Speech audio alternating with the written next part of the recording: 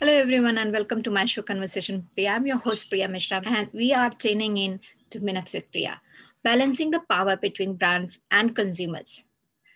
This is the topic today. There have been innovations that have shaped the lives of humankind, such as clean water, sanitation, and vaccination.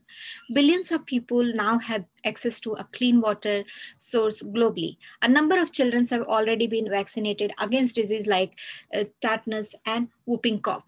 Smallpox is gone and has polio almost. There are many other diseases that are there going out phase.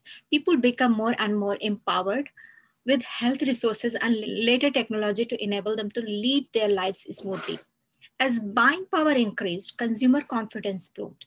Computers and the internet were big turnarounds. Then there was a rise of mobile commerce, smartphones, internet were big turnarounds. Shoppers are now in critical influencer as they increasingly shop of things that they want from their mobile.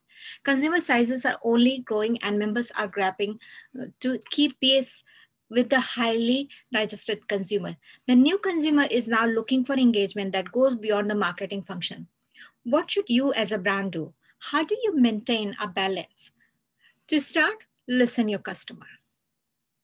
Because if you look around you, be careful, you do your proper research, you can track what consumers are saying and engage with them directly.